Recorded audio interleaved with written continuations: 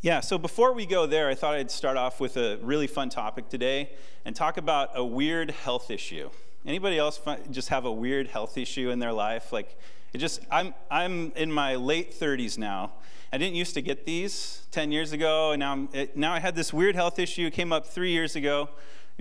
Some of you might remember this. I know it's kind of weird to say, but I had an issue 3 years ago where I would just have marks break out on my face, like red marks, and I was like, what is up with that? And so I went to the doctor. I'm like, can you help me figure this out? I don't know why red marks are breaking out all over my face. Like, I did go through puberty, I'm done with that. So what's going on with this? And they're like, it's probably stress. Don't worry about it.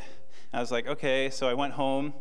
And then those marks started to spread to like my arms and my chest. And I was like, this is really weird. Like, what is going on? So I know this is TMI, I'm sorry. But anyways, I went to the doctor and they're like, you know what, we're just going to do a biopsy, okay? And if you know what a biopsy is, they basically take a mini cookie cutter and they just punch a chunk out of you, basically, is what they do.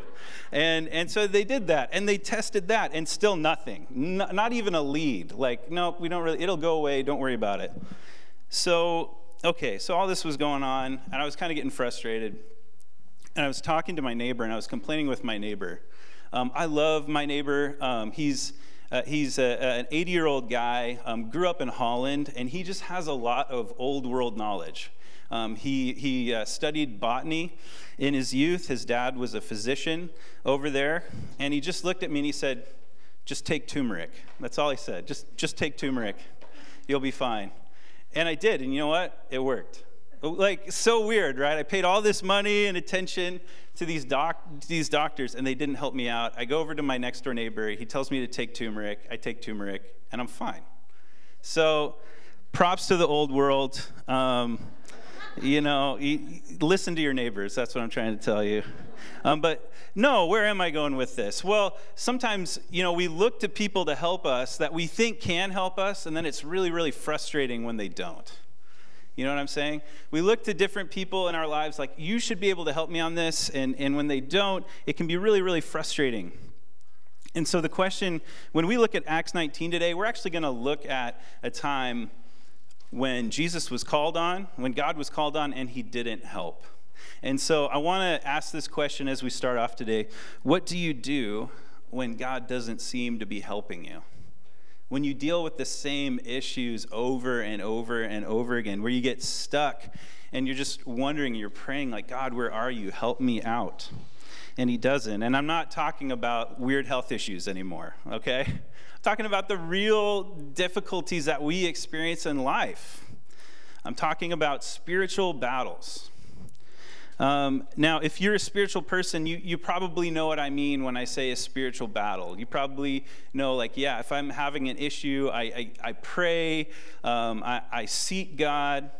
But if you don't, basically what a spiritual battle is we as Christians recognize that there's more going on in our world than meets the eye. There's more going on in our world than meets the eye. And in the Bible, it says that our battle isn't against flesh and blood. It isn't about just what we see, but it's against the power of spiritual darkness. And so we're going to talk about that today. And this would include, sin, our state of rebellion against God. This would include a real hell, a real devil, and real demons. Christians believe that there is a spiritual war going on behind the scenes in our lives and in our world, in cities, all over the place. And so I view this spiritual battle, there's an internal side of it, and there's an external side of it, right? There's an internal side of it, we have strongholds in our life that can really take root and become real battles in our life. And we could name some big ones. Yes, pornography. Yes, alcohol. But also anger, right? Also gossip. Also all these other things that are listed in Scripture. We have so many anxiety, depression. There are strongholds there can be strongholds built in our life that keep us from experiencing our life in Christ and make it difficult. And maybe that you've prayed to God to release you from these things, release you from these, sorry. I should probably get some water at some point. I'm not getting emotional yet. But no, maybe you've been praying to God to release you from these strongholds and you just don't feel like he has. Like you just haven't found your freedom from these things yet. And God to you might seem like that doctor that you keep coming to and you're just not getting the results that you want yet.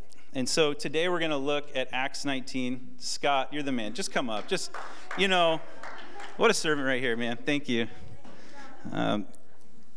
So now this is where not having a handheld mic would be really nice. But we're going to look at Acts 19 where God doesn't help. God doesn't help in the middle of a spiritual battle. That's better.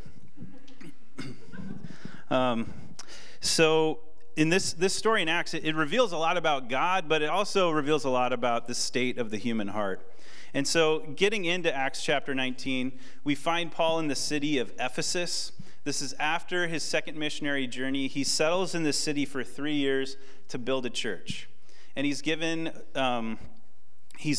a apostolic calling, and basically the work of an apostle. We use this word in the church, apostle, and it sounds really prestigious.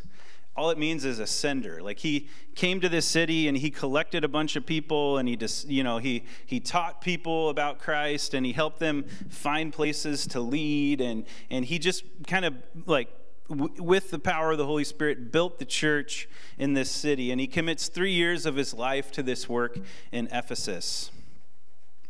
And it's apparent that in the middle of this time, there's a big spiritual battle that takes place. There's a scene that's like a very powerful turning point in his ministry in Ephesus, and it's a spiritual turning point.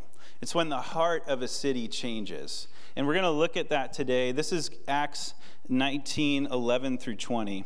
And it says this. It says, "And God was doing extraordinary miracles by the hands of Paul, so that even handkerchiefs or aprons that had touched his skin were carried away to the sick, and their diseases left them, and evil spirits came out of them." That's pretty powerful.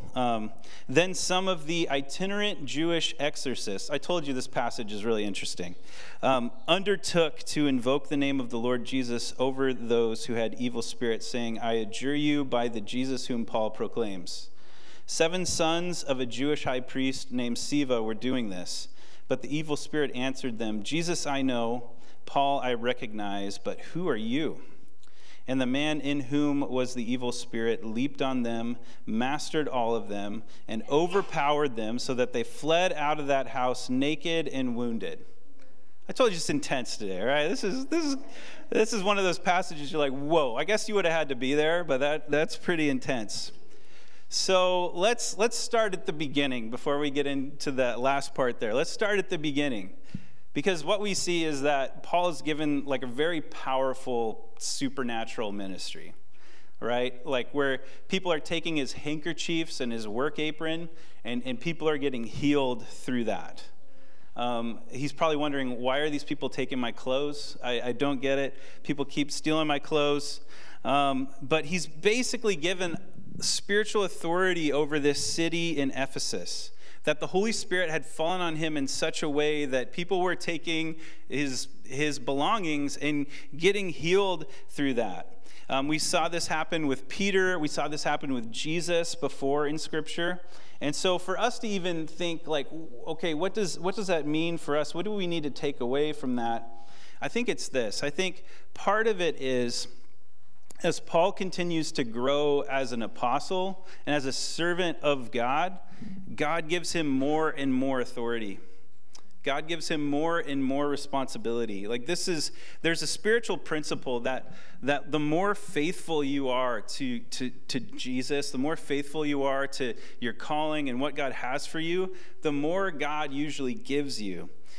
I want to look at what Jesus said in Luke 16. He said, "One who is faithful in a very little is also faithful in much, and one who is dishonest in a very little is also dishonest in much." So it seems like God gives authority little by little, and we just see Paul at a point in his life where he carries a lot of authority. The second takeaway is this kind of ministry would speak volumes to the city he's in. The ancient city of Ephesus was obsessed with magic. They were absolutely obsessed with magic. In fact, it wasn't one of the great centers of dark magic in the world, just rampant kind of superstition and witchcraft and all these things. And as you see, they studied these things openly. It was sort of like, it sort of took over the imagination and the heart of this town. And of course, we have these things today, not as prominent. There are these things today. There are sort of like dark connections to the spiritual world. In fact, a few years ago, I met a Satanist, and we had a conversation. I'd never really talked to a Satanist before. I wondered, why would you want to be one? Like, from my perspective, right, if you read the Bible, Satan is defeated, right? Jesus has conquered Satan. So I wondered, why are you on his team? And as I talked to him, the real reason kind of came out. This was a young guy who really was seeking power. It was an issue of power, and the perception was, hey, if I follow Satan, I'll get some kind of power on this earth. And it's really interesting because that sounds a lot like Genesis 3 with the serpent talking to Adam and Eve. And basically saying, if you eat this fruit, you'll be like God. Like they go to Satan for some sort of pursuit of power. There's some sort of appeal there. And we had a great conversation. I was really glad that this guy opened up and shared with me. But there is that sort of attraction to power that we all have, and sometimes it takes a spiritual route. And so it's no surprise then that God would show up in power through his servant Paul in this city. That God would kind of show, you want to see where the real power is, it's in following me. And so his power is evident in the life of Paul. And so while this is going on, this story actually doesn't really include Paul. But what happens is there's a group of what the Bible calls itinerant Jewish exorcists. And that's like it's like a Halloween message almost, right?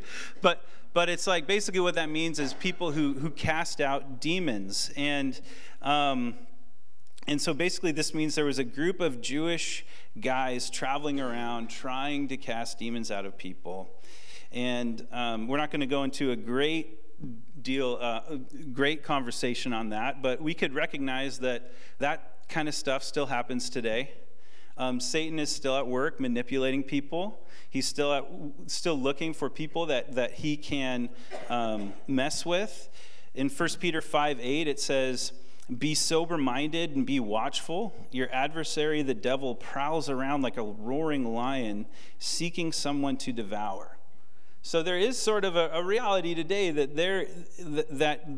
the enemy is looking for vulnerable people. He's looking for footholds in our lives, and God's instruction to us is to just be aware, be sober-minded, be careful, be watchful, look out for that. And I know this is sort of a heavy issue. If we're following Christ, I don't think we need to worry about Satan possessing us. Like, we have the Holy Spirit in us, and I don't think those two things can live together. But he can find footholds in our lives, like we talked about before. He can find strongholds. He can find ways to take us down. Here's the other thing. Do we need to be careful what we label as demonic today? Yes, we do. We do need to be careful because we're complex, and on my own power, I don't have the power to determine or diagnose like what's demonic, what's mental illness, what's past trauma, what's a drug issue. And sure, there might be some connection in there, but what we see in this story is that this demonic possession was apparent. That the demons here speak through this man about Jesus and about Paul. So it's apparent, and that's what we know. Like, I've had friends and family through the years that have struggled with different things, mental illness, and I have had friends struggle with demonic influence, but they don't always go together. And so we need to be careful and thoughtful about how we address it as people. And this is why, as a community, as we deal with dark issues, this is why we have leaders and each other. We never go into these battles alone. We always go in community. And that's why we have pastors and elders and leaders, because we're supposed to address these things as a church, not individually. So let's go back to the story. So I don't know what success these guys had in the past. I don't know what their ministry looked like. But what we do know is that their hearts were clearly in the wrong place based on what happens. I think maybe they saw what was happening with Paul and they thought, well, I guess that's the trick, right? I guess naming Jesus is the trick. That's the ticket. If we just mention Jesus, then we'll have his power. And so they try this on a man with an evil spirit, and they completely fail, right? They just anger the evil spirit. And then we get this really ugly scene where this one guy takes out 7 guys, beats them up, and they run out of the house naked. That must have been a pretty crazy scene. So basically what they demonstrate is that, unlike Paul, they have zero spiritual authority. When they try to claim spiritual authority, they're left overpowered, naked, and wounded. That's not a good place to be left. So what's the deal? Because they used Jesus' name and nothing happened. I want to go back and look at what happened. So when they address this demon, they say, I adjure you by the Jesus whom Paul proclaims.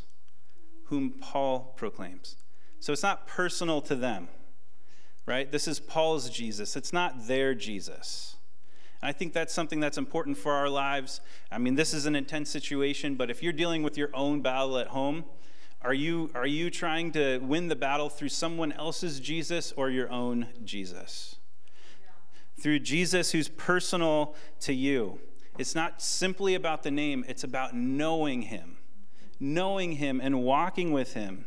So what's missing from this is personal relationship. These guys didn't have personal relationship with Jesus. These guys weren't pursuing him. They weren't following him. They just assumed they could use his name. And so for us, as we fight our battles, we need to ask the core question, are we in an active, vibrant relationship with Jesus? Because our faith doesn't exist through anyone else. It's just us personally, our own connection with Jesus. Because here's the thing, God wants to help you, and God wants to give you victory, but it has to happen through an active relationship with him. So let's go back. I want to go back to a familiar scripture. And this is where Jesus talked about almost the same scenario. And this is how important it is to know Jesus personally. And as we look at this today, it's important to reflect, like, do I know Jesus personally? Because this is what Jesus says in Matthew 7:21. He says, not everyone who says to me, Lord, Lord, will enter the kingdom of heaven, but the one who does the will of my Father who is in heaven.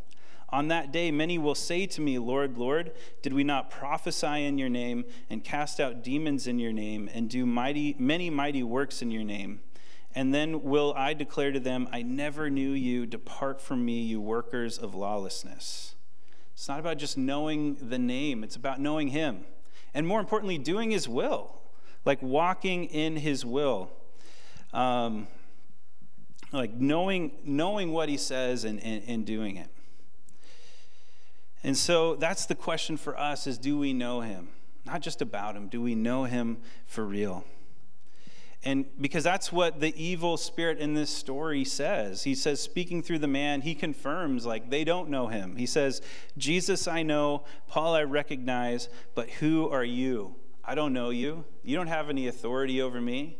Like, you're not connected. And so we need to make sure that we are connected. Because as Christians, we carry Christ's power and Christ's authority in us.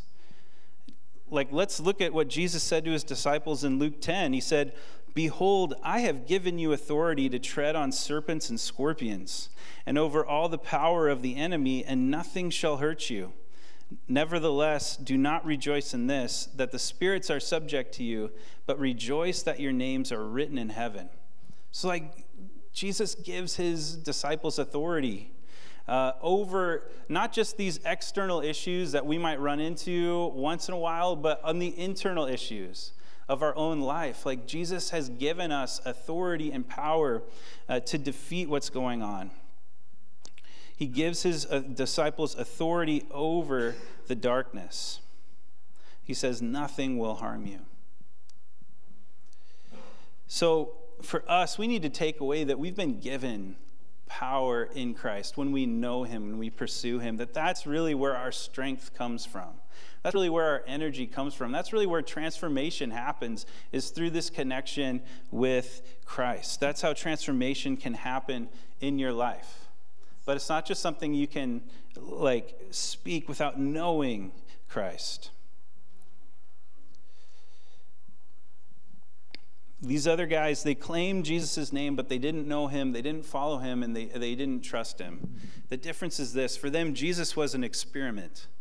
I'm just going to try Jesus. I'm just going to try it out, see what happens. I'm just going to say the name, see if anything happens. Where for them, they weren't knowing, they weren't trusting with their whole heart. Compared to Paul, right? Paul's bought in. He's following Jesus with all his heart, all his soul, all his mind, all his strength. And these guys were just trying it. Here's the thing, though. After this huge failure of an event, God goes to work. God actually uses this event to change the entire city. It's pretty amazing. This is what it says. And this became known to all the residents of Ephesus, both Jews and Greeks. And fear fell upon them all, and the name of the Lord Jesus was extolled. That word extolled means it was held in high honor. And also many of those who were now believers came, confessing and divulging their practices. And a number of those who had practiced magic arts brought their books together and burned them in the sight of all. And they counted the value of them and found it came to 50,000 pieces of silver. So the word of the Lord continued to increase and prevail mightily. So somehow this event showed people who they needed to fear and where the real power for change was. They got it. The community got it. It said fear fell on all of them, that they needed to actually not just say the name of Jesus, but trust Jesus, but submit to Jesus. They needed to give up all the other ways they were seeking spiritual power, because they found out who had real authority. These were all the people who were into, that dark spiritual stuff, all the, witchcraft, whatever. And so what did they do? They confessed. They confessed. Confessing means they agreed with God that they've gone the wrong way, right? They messed up. And they confess. And they divulge, they share how they've gone astray, and they found freedom in Christ. And they end up burning all of their magic stuff, which they say is 50,000 days' wages. I did some calculations here. This makes quite a statement. This would be like burning 10 Targets to the ground, okay, to the Target store. So it'd be like, we don't need that anymore. We don't need Target, and you burn 10 of them to the ground, basically. About $12 million worth of stuff they burned. Why would you burn it, right? Why would you burn it? Because you can't go back to something that you burn, right? You can't go back to something that you burn. They don't sell it. They destroy it. They just get rid of it because they don't want to go back. It's a firm decision. It's not a trial basis thing. It's like, no, I'm in, and we're going to get rid of this other stuff. And they find victory over that stronghold. And so I think for us, we need to examine if we're struggling, if we have an area in our life that has a grip on us, how are we fighting that battle? Like, are we ready to look at Jesus and say, Jesus, you're enough, and throw that thing away? Just get rid of it, whatever is causing it. Like they burn, you can imagine, like they burned a lot of stuff there on the ground. Like if we have a stronghold in our life we're struggling with, what are we willing to do to distance ourselves from that thing? Because there could very well be a stronghold in your life right now that needs to break. On the flip side, you could be feeling, like we talked about the persecuted church today, you could be experiencing some real opposition to your faith in different ways. And we don't maybe necessarily experience it like in other parts of the world that we prayed for this morning, but it could still be there. You could still be in conflict with someone. You could still be working in a toxic work environment. School could be difficult. It could be hard to find a friend that actually believes the same thing as you. You could feel alone in your faith. You could feel conflict even in your house over your faith. But faith requires us to have confidence in God's ability to bring victory to our lives.